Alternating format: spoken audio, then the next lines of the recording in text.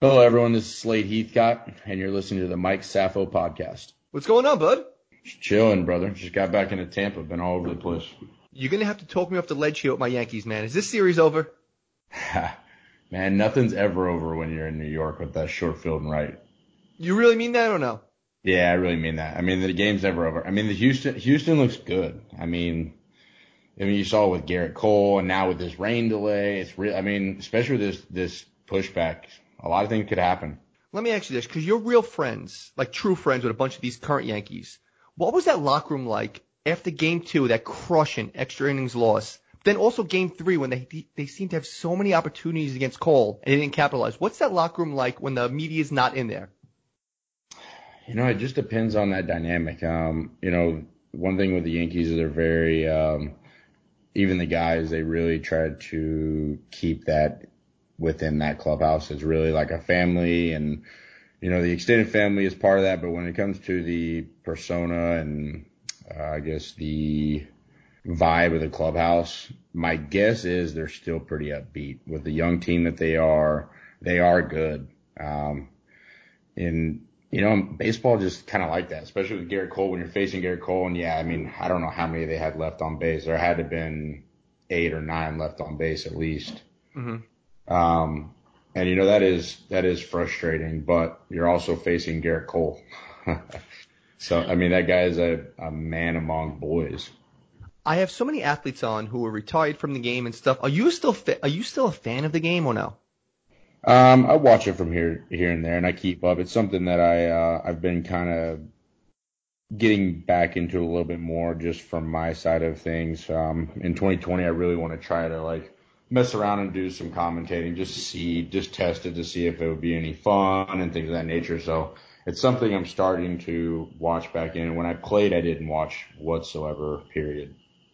Which is fascinating because you get some guys like A-Rod who says he goes home and he'll have 6 games on DVR. And then you get guys like Jeter who's like, yeah, I just played. I'm not going to go watch my work. So you one of those guys who just didn't watch it?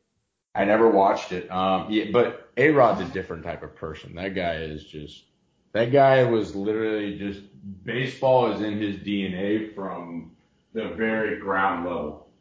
All right. Here's my question. My question's with a guy like Stanton. I'm not saying, hey, call up your boy Judge and ask him are people pissed off. He misses games 2 and 3 with injury. How does he come back from that? The fans are furious with him. Is there any resentment towards him in the locker room? Like, dude, come on, man. It's the ALCS. If you have to limp to the plate like Kirk Gibson did, limp to the plate. No, because especially at this level, you have to. I mean, the same thing kind of. The way I look at it is when I went to Oakland and tore my quad.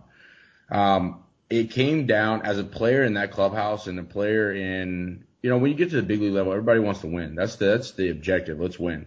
So the chance that he can hurt the team by him going out there and, that he's going to get eaten alive for that. And then it would be, that New York would be saying, he should have said something. He shouldn't have played. He's hurt. So it's a tough position to be in. No, I don't think guys injuries happen. Nobody wants an injury. Nobody's going to fake an injury for the most part. There's been some guys that are, quote unquote, very soft, but,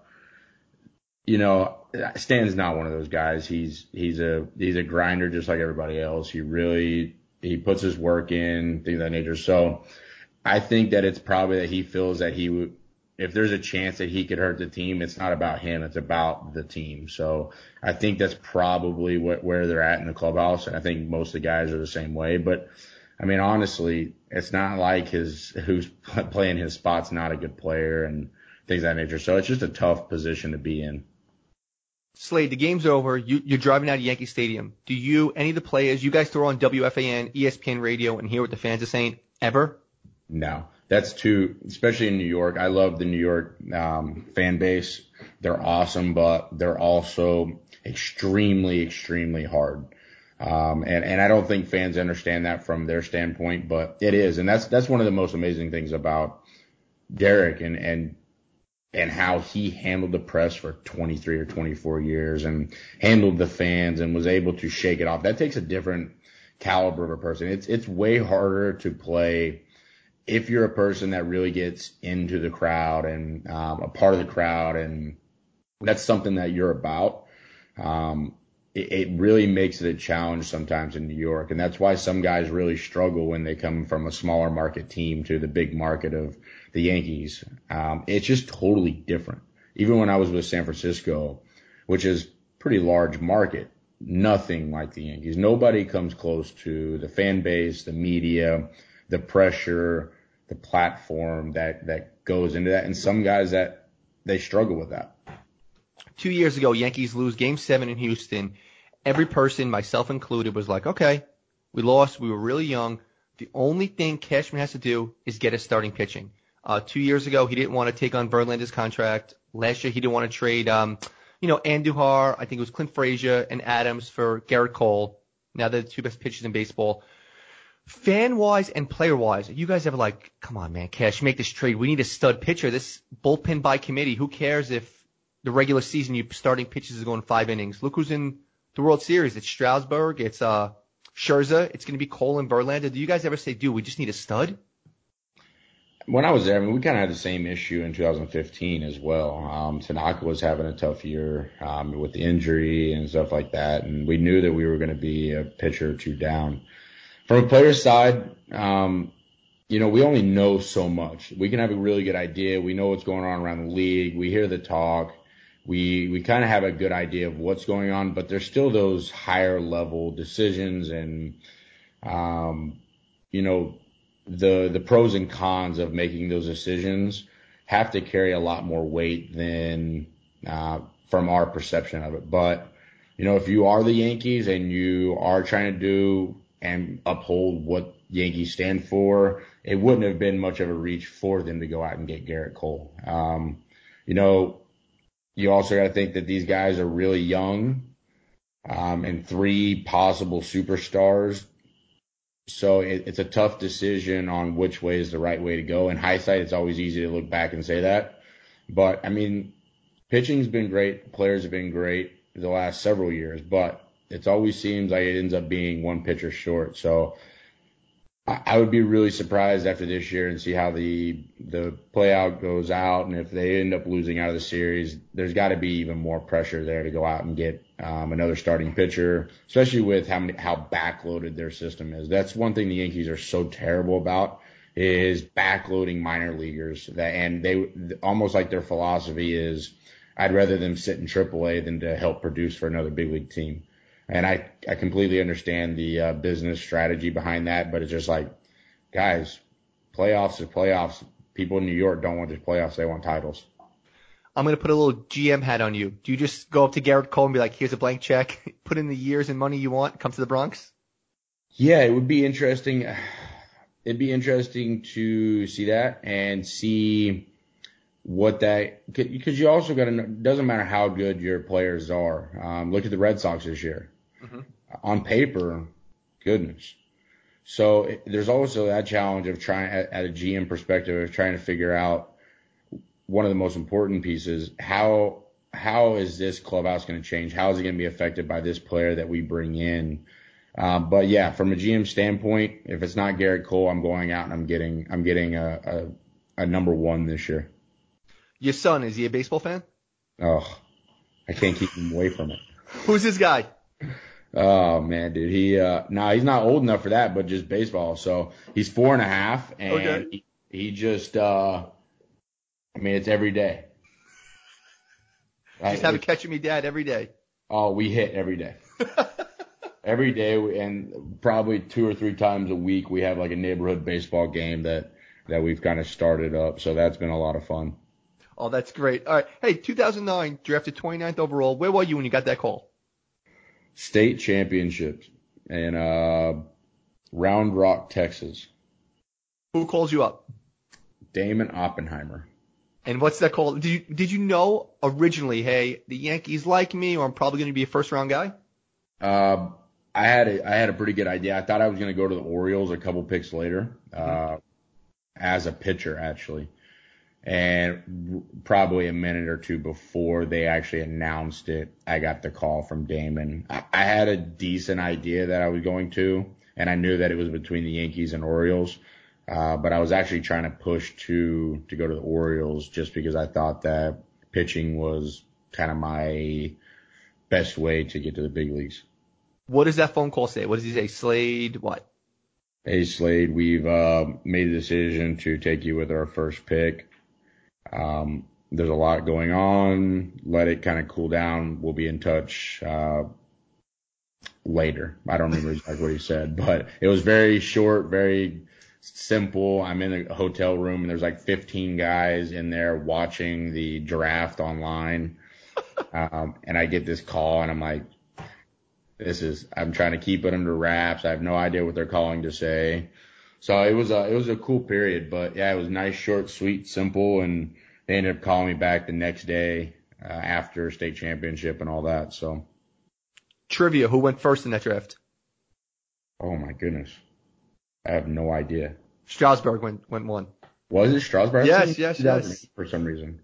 Hey, cooler thing, being in a video game or being on a baseball card? Video game, no question. Really? Yeah, of course. You can go sit down and play with yourself. No pun intended. Slade, dumbest purchase you made when you get that first big check? I bought my F-250. You regret it? I don't know if I regret it, but I look back and say, there's a lesson learned there. It was my dream. I didn't grow up with money. I didn't grow up with nice cars. I drove a beater in high school. I bought it for $1,000 because it was flooded at Katrina. A lot of friends that I had a lot of money growing up, and they always had nice vehicles, and I always wanted a truck, and I finally had the ability to do it, and I didn't hold back. You were just in the Big Apple for a few days. We couldn't link up. First meal here. You land, whatever, JFK, LaGuardia. What's the first thing you have to eat? Somewhere. Don't care what the bagel shop is, but I want a bagel and lox. Really? Do you ever go Russ and Daughters, Lower East Side, best in the city? What is it called? Russ and Daughters on the Lower East Side. It's on Houston Street. All right, that's a place I don't spend a whole lot of time. When you get back in here, we'll go down there. Dude, I love it. I truly buy into it. The bagels in New York are different. I think it's the water. Hey, when you lived in New York, where'd you live when you played here? 33rd and 3rd. So like lower mid east, which from what I understand, it's like a booming, popping place. Me and John Ryan lived there, and it was like quiet, but it was nice. Like we walked like 6 or 7 blocks and got on the 4 train straight to the stadium. So it was really simple. But yeah, I've heard it's popping now. What were you doing in New York this time? I know you were up here doing some real stuff. So I had meetings with Major League Baseball Commissioner's office. I had 3 different meetings inside there, and then I had a meeting with the MLBPA regarding the minor league nonprofit, and then my Dominican project. So all 3 meetings with the MLBPA or MLB, and then with the MLBPA were kind of a split agenda meeting between More Than Baseball and the Dominican project. Let's talk about the Dominican project, because I'm probably coming down there with you. What exactly are you doing down there? What's the big issue there that we don't really read about too much now? So, I mean, if you've seen social media now, you see that there's a plastic crisis going on down there and a litter crisis. It's covering the beaches. It's unbelievable. We did a beach cleanup with Cano, Ahmed Rosario, and Mel Rojas Jr., and then about 95 other players from the Yankees and Oakland Athletics academies. That was Playa Montesino, right outside of Santo Domingo. And we went back. I was down there last month, and we went back to that beach, and it just reiterated and re-showed me the power of what's going on, because beach cleanups are a waste of our time if we don't have a plan, if we don't have something that's going to stop the production of plastic, something that's going to educate the people, because that beach was 5 times as worse. And we completely cleaned it up. So, and to come back 8 months later and to see it as bad as it was unbelievable. And you're talking about a country that has 6.5 million tourists, which is the most traveled Caribbean country out there. So we did a beach cleanup with Parlay 8 months ago, and they picked up the plastic, blah, blah, blah. They used it for their own deal. And I started thinking there's got to be a way to use this to help the people of the DR. And I started looking, And I ran across a company called Plastic Bank. And what Plastic Bank has done from a very high level, they partnered with IBM Watson. They used blockchain for a financial network, and they created a social currency around plastic. So we've been working, it's been right at about 8, 9, 10 months now.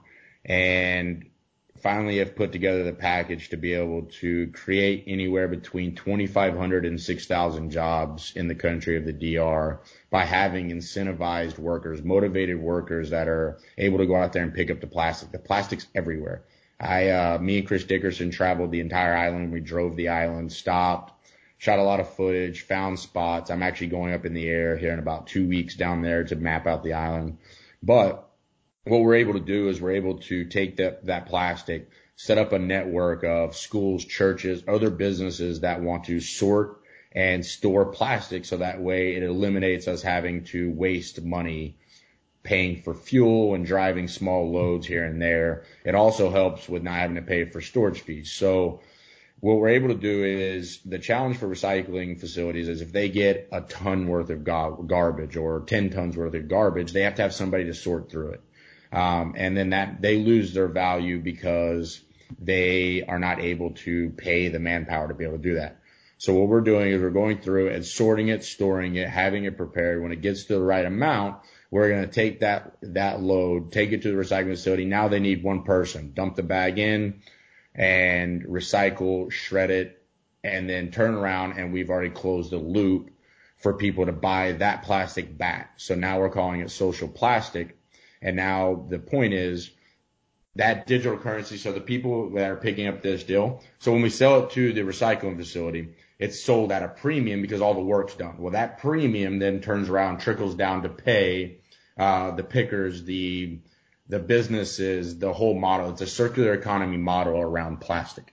And there's tons and tons and tons of plastic. And it's estimated that we created 350 million tons of new plastic this year. So when I say that we're wasting our time in beach cleanups, that's why. We can clean until we're black and blue. If we don't stop the production of plastic, we're wasting our time.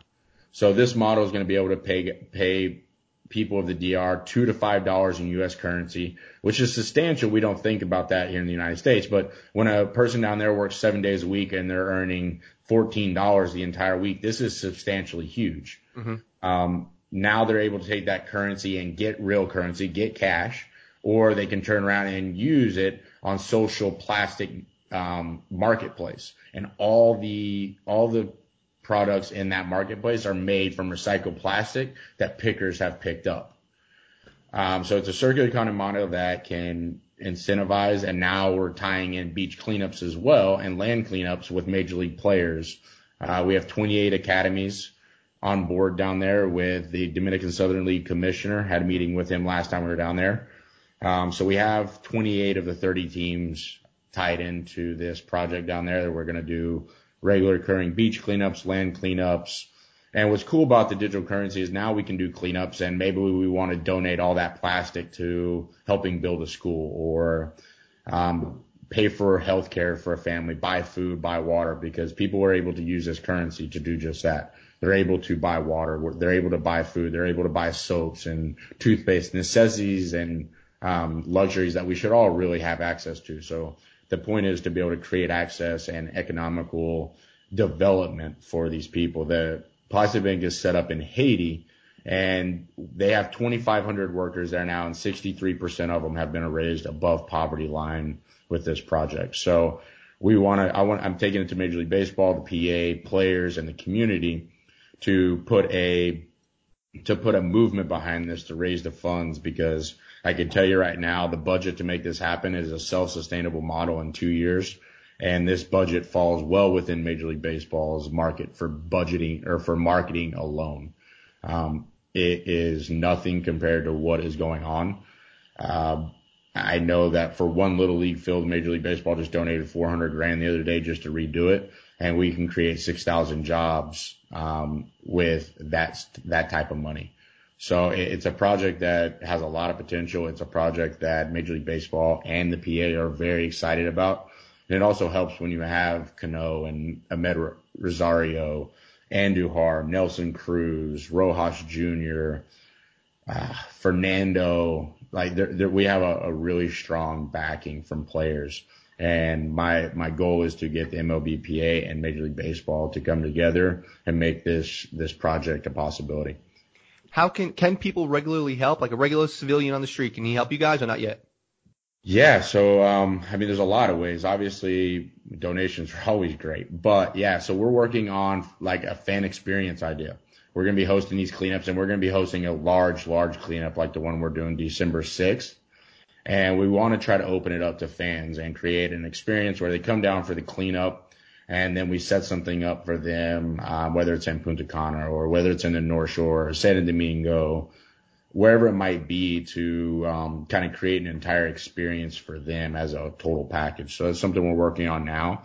And I mean, this Dominican project is under Players for the Planet. So Chris Dickerson created Players for the Planet. I took an official position inside Players for the Planet a couple months ago. And we have the local level. We have little leagues. This isn't just a project in the DR. This is a project to educate, to bring people to those beaches, to bring schools in remotely to do cleanups here in the United States. One of our biggest levels that we're working on is kind of we call it our like local or community level. And that's the point. Children, leagues, fields, people that want to step up in their community to do it, because we don't need 100,000 people doing everything perfectly and recycling and being completely sustainable. And it's just hard. What we need is a billion people doing their part, just small places here or there to start making a difference in this. So people can help by reaching out. You have an idea for a project. I'm working on a project in New York right now where I want to bring the education side. I want to bring in a bunch of schools.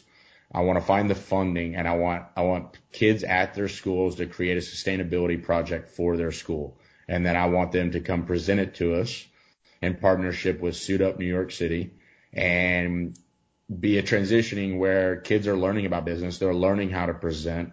They're learning how to dress properly. They're going through these experiences where they can gain insight. And now we're also doing the initiative of now, how can we improve a school? So that's a project we're working on. So anything of that nature, I'm all for it. You casually said, yeah, I'm going to go in the air and drive around the island. Not everybody knows this. You got your pilot's license recently, right? I did. I've actually had my license since 2012. I got it while I was playing in Tampa. But as soon as I retired, it's something I've known before baseball. I knew that I would end up flying planes. I absolutely love it. People almost get mad at me sometimes, but I'll be completely honest with you. I haven't missed playing the game of baseball one time. I truly, truly love being in the game and being connected to the game still. And I really want to get my foot in with the PA. And obviously my goal is to get More Than Baseball to be that buffer between Major League Baseball, the MLBPA, and minor league baseball. And we can be that buffer for the players, for those organizations to reach and use us to touch those players and help. So that's obviously my big term goal. Is I would love to have More Than Baseball, to have, that influence, to be able to come together and have a body of players that we can go out and find brand sponsorships, where we can go out and do events. We can do these things to improve the lives of minor leaguers. Because it needs to happen. So, we're working on an insurance plan and a couple of things like that. So I love being in the game, but I don't miss it. And I don't miss it because the last 4 months of my life, I've been waking up, going to the airport and flying, doing aerobatics, flying warbirds, golfing in the afternoon, doing school after that, studying through until 2 a.m. And I absolutely love it. I love Players for the Planet. I love what it stands for, the potential there. More Than Baseball is really getting headwind, which has been tough because we have no funds. We're doing this completely on our own time, supporting it through helping players by just raising money where we can, coming out of pocket. But there's some movement behind it. Obviously, with what the Blue Jays did last year, that was huge. That partnership help, because one of our biggest challenges is players are scared to get in trouble for being a part of this. So that was part of my meetings with MLB and MLBPA. Like, let's come out, let's make More Than Baseball an official minor league nonprofit where people know that we're just here to help players in any way. So that's what we're really focusing on. There's a couple of teams that are looking at a consulting role for us where we can come in, look at their organization, and just see and be creative on how we can help players. Last time we talked, we did a quick podcast, I guess like a year or two ago. You were actually on a bus after a minor league game, like traveling, and it was like loud, it was crazy, and we were talking, and you just actually answered my next question. You retired like right after that conversation, and you said you don't miss it. You seem happier now, traveling, doing all this other stuff. Minor league wise, you've been such an advocate for pay and stuff. Can you explain, because a lot of people, they don't follow you on social media or Instagram, they didn't know, how bad are the conditions and the pay wise down in the minor leagues? Yeah, so the average pay, give or take a couple $100 this year was probably around, and we're waiting to compile this data to figure out exact numbers, but I'm guessing it's about $8,300 a year, maybe even $8,000 a year. The lower levels are making about $6,000 to $6,500, and people at AAA level minus the Blue Jays. So the Blue Jays gave basically a 50% raise across the board, which was huge. Not a team. There's been people trying to get that done for 50 years now. So that was huge to see a team step up and be able to talk to them about that process, and for them to call me and tell me before release that they were doing the raise. It was a big moment for us, because obviously with what we're doing, we get told daily that we're stupid, that this is dumb, this is never going to work. But you know what? Somebody's got to do it. And we have a great team. We took the approach of, we're not banging our head against the wall. We're going to go in and be water. We're going to find our ways to help all sides create that, basically that circular economy philosophy in life. I truly believe in that. But so perfect example, one of my initiatives this year is the insurance plan. Minor league baseball players have a back-end reimbursement for prescription drugs. It's the only plan in the country that we know of, and we've talked to 3 separate companies so far, but there's a back-end reimbursement. So you have players making a couple of $100s a check. Out of that check, they're having to pay for living. They're having to pay for their food. They're having to pay for clubhouse dues. They're having to pay for equipment. People always think that equipment's covered for professional athletes. Half of major leaguers pay for their equipment. So if you break a bat, there's $100. You need a pair of shoes, there's $100. You need a glove, there's $300. So guys go in debt trying to just get equipment, just trying to buy food. You have guys literally eating a piece of bread, 1 piece of meat, and 1 cheese, and they're going out and playing a baseball game for 145 straight days. And it's relentless on them. So you have guys that need prescriptions. So you have TUE guys that are ADHD or ADD, and they have Adderall or Vyvanse. Well, that costs about $250, $300 a month up front for those guys. So now you've already taken one entire paycheck away. So that reimbursement process is about an 8 to 12 week process. So now you've taken both paychecks away just for prescriptions.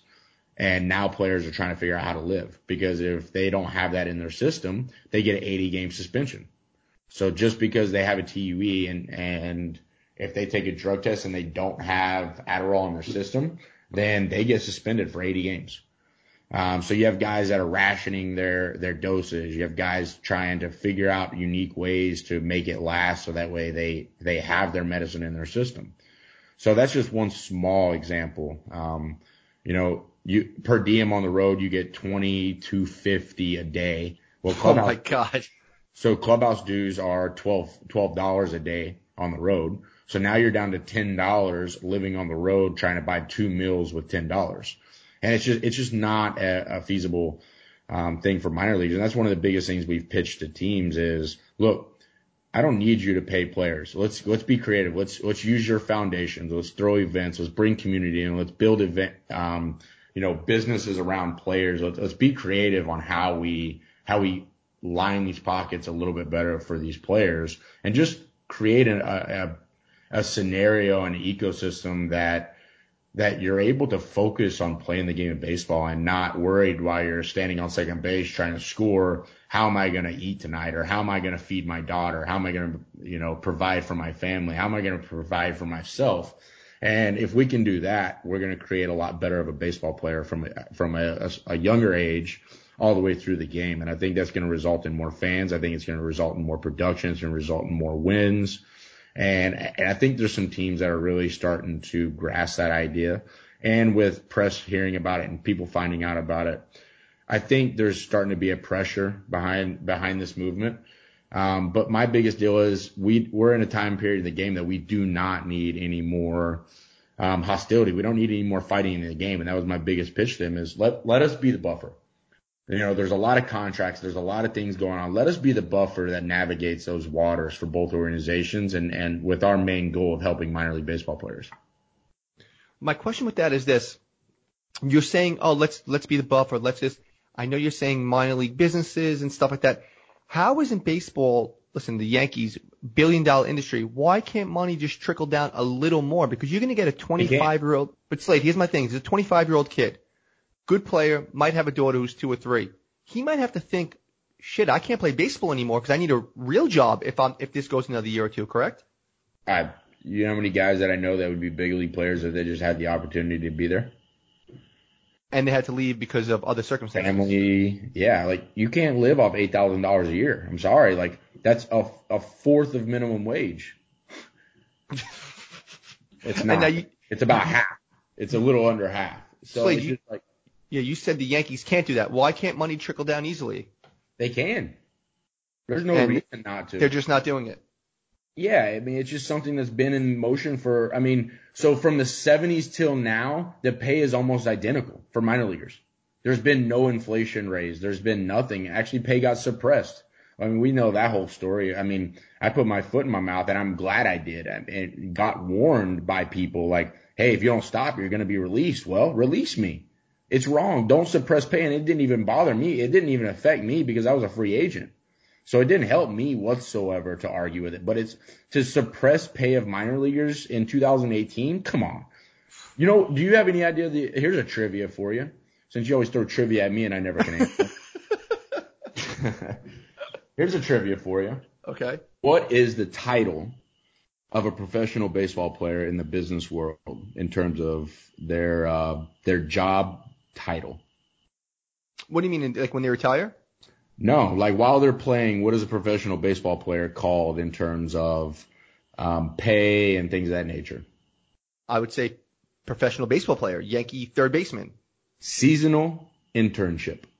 Really? That is what minor league baseball players are considered. That is their job title, and that is how teams are not able or having to pay what they should, which is fine. And like I said, this whole time, that's known. Cool. Let's just be creative. Let's figure out ways at affiliate levels. Let's throw events. Let's raise money. Let's get people moving behind this, and we can do it without having to take money out of teams' pockets. I think teams are going to come around and start taking out because it's an investment. That's what I say. We're not taking money out of your pocket. It's an investment. Invest in your players. You have guys that are trying to stay healthy when they're eating a frozen peanut butter and jelly, that's luxury, by the way. Peanut butter and jelly was a good day. So it's an investment. That's what we have to do. We have to shift this to where it's a deficit for the organization. No, it's an investment. It's a long-term investment for your players that you're already spending so much money on. Would it create some loyalty? Just say you're in the Royals minor league system and you see how good they treat the minor league guys. And you're like, listen, this guy's loyal. You get like college, high school basketball players. Maybe he stays with them, shows more loyalty. Any possibility of that? Yeah, there's a mix. Honestly, it's so sad, but there's been some major leaguers that have told me, hey, we don't want minor leaguers' lives to be better because that's our job on the line. Wow. It's sad to hear that. It's sad to That's cutthroat. That's the game of baseball. That's why I couldn't stand playing in the minor leagues. It wasn't that I didn't really enjoy playing the game. I was tired of being in clubhouses where these 22 and 24-year-olds care nothing but themselves. That is where the game is, like, that persona is heading. And I get it. Like, it's almost, you have to. It's a dog-eat world. When you're making $8,000 a year, you have to look after yourself. So that's another thing. Like, we have that philosophy almost, or that outlook on life. And you have guys in clubhouses that are like rooting against themselves. And that happens at every level besides the big leagues. Is like guys are, it's kind of competition. Like the guy that I'm in the lineup with is my competition to get to the big leagues. So it's terrible to hear that. And I think that stems also long term. I hope that changes when guys start getting a little bit better of a lifestyle, a little bit more of a way that that it can then help. I mean, even if you paid every player and for the Yankees, if they wanted to pay every player minimum wage, which would be about 3 times what players make now, it would cost less than the average salary of one player in the big leagues. Worst or wackiest promotion you were ever part of? Ooh. Man, there's been some really bad ones. I saw one in Hagerstown, and I just remember like how bad it was. They tried setting up some like bowling game, and it was like, just go buy bowling pins or buy something. And instead they used like all makeshift things. So it looked like my son was setting up a bowling game with a random collection of toys. And it just was bad. It was like, go spend $200 and get a bowling set. Wasn't there a Slade Heathcott night? There was. It was a day before or 2 days before I got released. Wait. So they have the Slade day, and then you got released? Yeah, and I knew it was coming. I mean, I had gotten a phone call because I had said something on social media about like, hey, like this is ridiculous. Like they just suppressed pay, and I had already gotten warned once, so I knew it was coming. But yeah, they did a Slade runner night in Nashville. That's actually a pretty decent idea. What did people get? They get shirts, hats, anything, or no? There was some Slade runner shirts. I still have like 50 of them. I got to figure. I was gonna ask you. I was gonna ask if you have a Slade runner shirt. I do. And I'm like, it's so funny because in that same time period, it's like Slade runner, which whatever. But now I'm trying to get into running. So I was like, there's just another sign that this was meant to be. Question about flying. What's the longest you've flown so far in the air? Normally planes I flew to Oshkosh from Utah. I flew an old 1942 Beech 18 twin engine tail dragger. And ironically enough, and this is the way I live my life. I get signs like this all the time, and people probably like, oh, okay, you're one of those guys. Yeah, I am. I'm that hippie tree hugger, that sees signs. But so I get to this flight school in Utah. So I moved from Florida because I want to go into DoD contracting. Like I want to go in and provide help to people, where there's not airports. I want to go get people out of places they shouldn't be in, bring medical supplies, whatever it might be. And I want to do that overseas.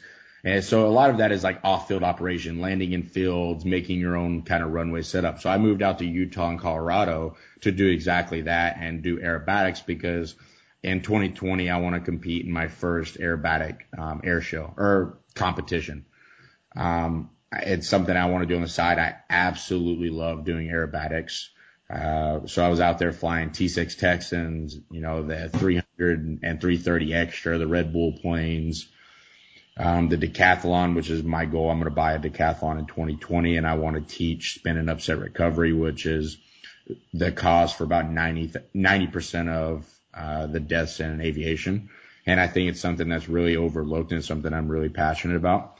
So I was doing off-field operations and things of that nature out there. So it's, lengthwise, it's, 4 or 5 hours nonstop, maybe nothing crazy, just due to fuel range. I've done 9-hour trips where there's a stop in between or 2 stops in between.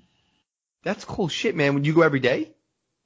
Lately I haven't. So the last 2 months, or the last month and a half, 2 months, I've been dedicating it, solely to all the nonprofits I'm working on. So, I'm on a waiting list to start my CFI, and I'm going to be a flight instructor after that. But I went out and did my commercial, my instrument. I got my tail wheel. I did 4 different specialty courses for off-field landing. So I was landing on plateaus and mountains, old mining roads up in the mountains, like some crazy stuff. One last flying thing. When you're down in the DR, will you be flying around there, or are you going to be with somebody? No, I'll more than likely have to have somebody in the plane, but yeah, I'll go up and I will log PIC time, so I will be piloting control. Personal locker room question. You battled your own demons back in the day and stuff. A few days ago, ESPN came out with that report of Tyler Skaggs' tragic passing and possibly other players using opioids. Is that something, obviously I'll never tell you to drop names, is that an issue in the locker room, or is it something you really don't see that much of? I think we look around us. I haven't seen it personally. But look at the world we live in, right? It's everywhere. So it would be naive of me to say that it isn't an issue. It's definitely an issue. And this is something that we're working on a domestic violence package with More Than Baseball, and this is another initiative that I really want to take up is, just education or help around opioids, trying to create because we all know about it now. Now we've got to figure out creative ways and storytelling opportunities, things of that nature. Service.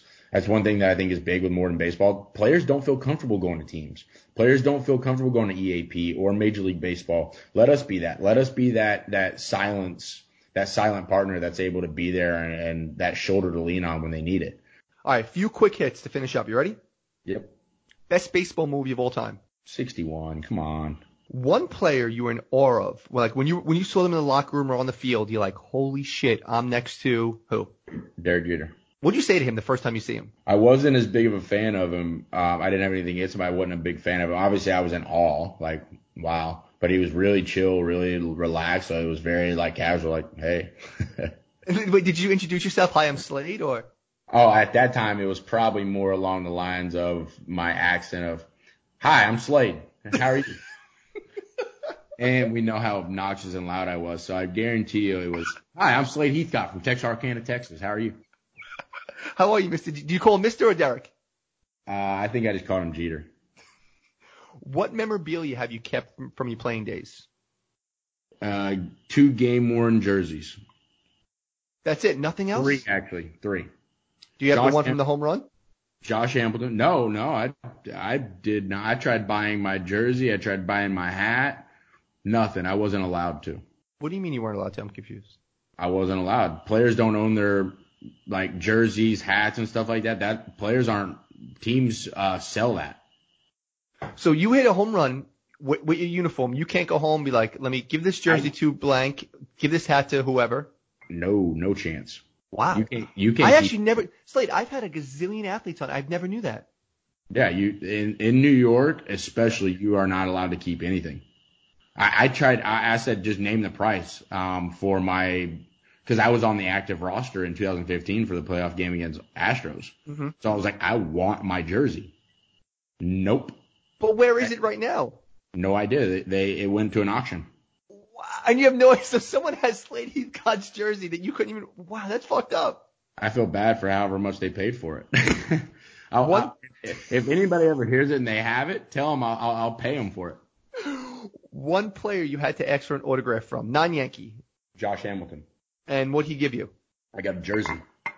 He was allowed to keep his jersey apparently because he's Josh Hamilton. Well, and the Rangers are a little bit different. I don't know about their memorabilia stuff, but each team's a tad bit different for that. But it's not the first time I've heard of it quite a bit. One player you thought was going to be a special player, and for one reason or another, injuries, off the field stuff. Mesa. Who? Melky Mesa. Tell me about Melky Mesa. He was in New York. Outfielder, 5-tool guy, ran freaking like a gazelle. He threw 102, 103. Stupid pop, but he couldn't touch a curveball. Probably the most gifted athlete in the game of baseball I've ever seen in my life in terms of just absolute raw power, contact, speed, arm strength, fielding ability. Like, he was nasty. And he was an awesome human being. So he was in indie ball when I was playing indie ball, and I think he's playing in the DR. But just an absolute specimen. Does Slade Heathcott play in the local softball league down there? Men's league, baseball. I got asked last year and I said no, and I think this year I might dabble. You might be the ringer or no? I might try to hit it to the moon. ALCS winner. Whoever wins this next game. So Yankees win, it's 2-2. You think the Yankees are going to win it? Yes. You're crazy. World Series winner. Whoever wins this series. Wow. So you're not confident the way the Nationals been playing. That doesn't really. They're on a hot run. That's it. They're on paper. Yeah, they're not half the team that. They're good. They're playing really well together. I think they have really good team chemistry. But no, I think that if the Astros win tomorrow, they win it all. And if the Yankees win, I think the Yankees beat the Nationals. You and I are at a bar. We get lox and cream cheese at Russ and Daughters. We go up to Jack Dempsey's bar. Who's the coolest dude in your phone? We have to impress everybody, Slade. No one cares. You played for the Yankees. You hit the walk-off home run. A-Rod grabbed your helmet. Nobody cares. Who's the coolest dude in your phone that if you texted them, they would text you right back? Elon Musk's lead engineer for SpaceX. How did you get that phone number? He is a website designer, and also has like a really strong design background and does some really cool stuff with websites. So I actually got connected to him with something completely different, but he is the lead engineer that is controlling and building all the heads-up display and everything that the pilots or astronauts, if you want to call them, use for everything: steering, speed, trajectories, everything. And here's why you're great, because when we hung out, we were going through your phone. The names you have in there: A-list athletes, A-list Yankees, future Hall of Famers, and you dropped that name. That's why I always appreciate you. I'm in that entrepreneurial space, so it's cool. I've been very fortunate to run across some really good, really great guys like David Meltzer and guys that have really taught me some really cool lessons. For example, David runs Sports One Marketing. One of the best lessons I've ever learned from him is to always take the first meeting. Just always be there for people, and always take the first meeting. And there's no reason why you can't find time to give somebody 5 or 10 minutes and just show and listen, because you never know what you're going to hear. You never know who you're going to meet. There's been some really cool guys that I've been able to cross paths with, especially in the past year in the business and entrepreneurial space. So I'm really fortunate, and I think that's something that is a very powerful tool, is just your network. I got to be honest with you. Every time we talked, we text, whatever, your hands in everything. You're talking about this project and this project, and man to man, the truth, bro, you're such an inspiration. And I really mean that. You'll call me up with some like wacky, crazy idea, and yet you're so passionate about everything you do. You do nothing half-ass. And, we joked about the Yankees and why the hell didn't Gardner bunt when it was first and second and no outs in the first. But besides the baseball stuff, as a man, as a human, you're such a good person, man. I'm really pleasured and honored to be friends with you, man. I really appreciate that. I know that it's like the saying that our mothers always told us growing up: we are who we're around. So it's nothing to do with me. My perception, my outlook, my drive, my passion is all because I've had incredibly awesome people around me. Even with my upbringing and my story, to be able for me to sit here and say and think about the quality of people that I have around me, is something that I'm truly grateful for, and something that I still even get emotional about, because I just have some truly remarkable and amazing people that are in my life and that have come in my life, even for a short second, that have impacted so much in the way that I look at things and the life that I'm trying to live. And nobody's perfect. Promise you, I'm the least from being perfect, but I'm just very lucky. So it's nothing that I've been able to do. It's just I've been blessed to have awesome people around me. I didn't even want to bring up your past and stuff, but do you ever do speaking? Do you speak to a lot of kids, high school kids and stuff, or not really? I do, yeah. And it's actually, I had a meeting yesterday. One of the meetings I had with the company yesterday is truly about that. I really want to get into public speaking on a couple different platforms. I want to speak to youth, just about life, just about, what it is to be a woman, what it is to be a man, or what I think it is, or how do we go there together. I want to speak about sustainability and things of that nature on this project. And I want to speak to players. I think we have a lot of potential and skills that we never tap into, solely because we're never told that. And it's something that I really want to do. It's something that I'm really going to test out in 2020, is to get into as many speaking engagements as possible. I did a speaking engagement in New York a couple months ago. It was Wells Fargo's first CSR event. So that was really good, and that's led into a couple people reaching out for speaking engagements. So I'm going to speak in Charlotte pretty soon, and just try to expand from there and just see what happens. How far are you? What's the closest NBA city to you down in Florida? Orlando. How far is that? About 45 minutes. You coming up to New York anytime soon? Well, I've got to come back up and meet with MLB again, MLBPA. I'm just not sure exactly when, and I've got to go down to the DR. And I've just got I've got the Vince Lombardi Foundation's event in Dallas this weekend. So I just have a couple. I know for sure I'll be in New York on November 20th through the 23rd-ish. Okay, no, because I want to link up with you. I was going to fly down to check out the Knicks play the Magic, or, well, how about a good team play the Magic? But if you're going to be up in New York in November, we'll link up then. Yeah, I was actually just talking to my buddy about, I've never been to Madison Square Garden, so I've been talking about trying to go to a game there as well. I'll make a deal with you right now. And I mean this, you bring me up a Slade Runner shirt, and I'll get us hooked up into the Garden. There'll be really shitty seats, but we'll sit in the nosebleed to watch unless you're a Spike Lee kind of guy. I know you're a famous dude. Are you a Spike Lee, I have to sit on the floor kind of guy? Or are you going to sit there with the real fans? Bro, you sit with me. I'm going to sit with the people that actually enjoy it, and I'm going to drink a couple beers with them in the process. I will see you in November. Make sure you bring me a Slade Runner shirt. You do owe me a guest, so you're going to get me a good guest on my show. And thank you so much, man, for doing this. All right, brother. My friend, I'll talk to you later, brother. Thank you. See you, brother. Okay, round two. Name something that's not boring. A laundry? Ooh, a book club. Computer solitaire, huh? Ah, sorry, we were looking for Chumba Casino. That's right, ChumbaCasino.com has over 100 casino-style games. Join today and play for free for your chance to redeem some serious prizes. ChumbaCasino.com. No purchase necessary. Void where prohibited by law. 18+ terms and conditions apply. See website for details.